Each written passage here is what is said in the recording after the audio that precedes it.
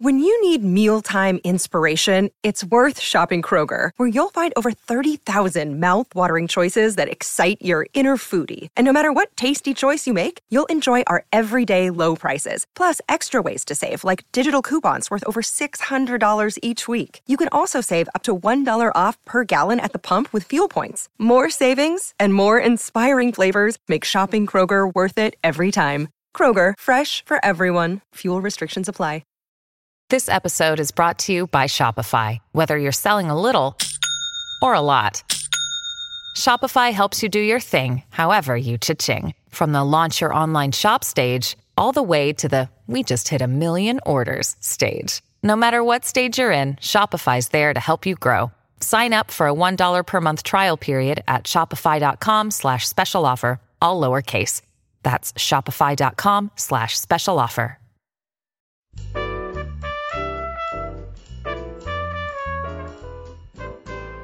You're listening to Behind the Mic with AudioFile Magazine. I am Joe Reed, and I have Alan Minskoff with me. He's a contributor to AudioFile, and you've had a really interesting week thus far.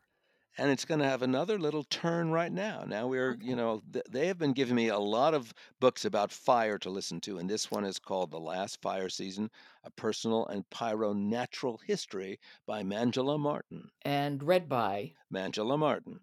Okay. And there have been a ton of books recently about catastrophic wildfires, and we've talked about quite a few of them. We have. We talked about the one about Canada, that enormous fire up there, and that was that book got a lot of attention. So what makes this one stand out?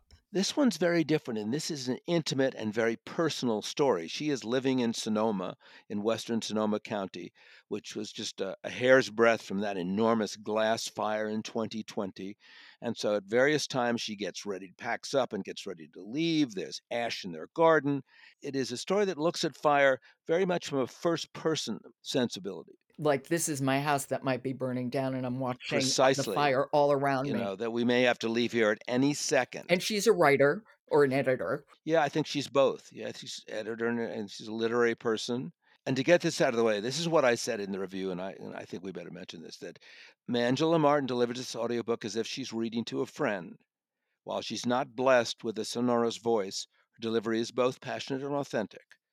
So this is not Julia Whalen. This is not a golden voice narrator, but it is an intriguing text, and I learned a lot from it. She knows a ton about fire. She studied a lot about it. Now, it has to be said there's a context to this story. She has herself gone through a terrible personal journey. I said it's kind of partly an illness memoir. She has had a disastrous surgery that did not work on an IUD, and she's in real pain throughout this entire story. So that's a piece of it. So it's sort of on these three levels. One is her own personal pain. Two is the oncoming fire.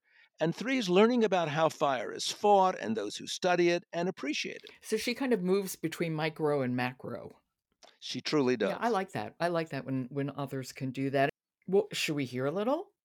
Let's do it. Okay. This is kind of the very beginning where the fire is sort of is not far. Okay. This is The Last Fire Season, A Personal and Pyronatural History. It's written and read by Manjula Martin. The night of a dry lightning storm in Northern California, I woke up terrified.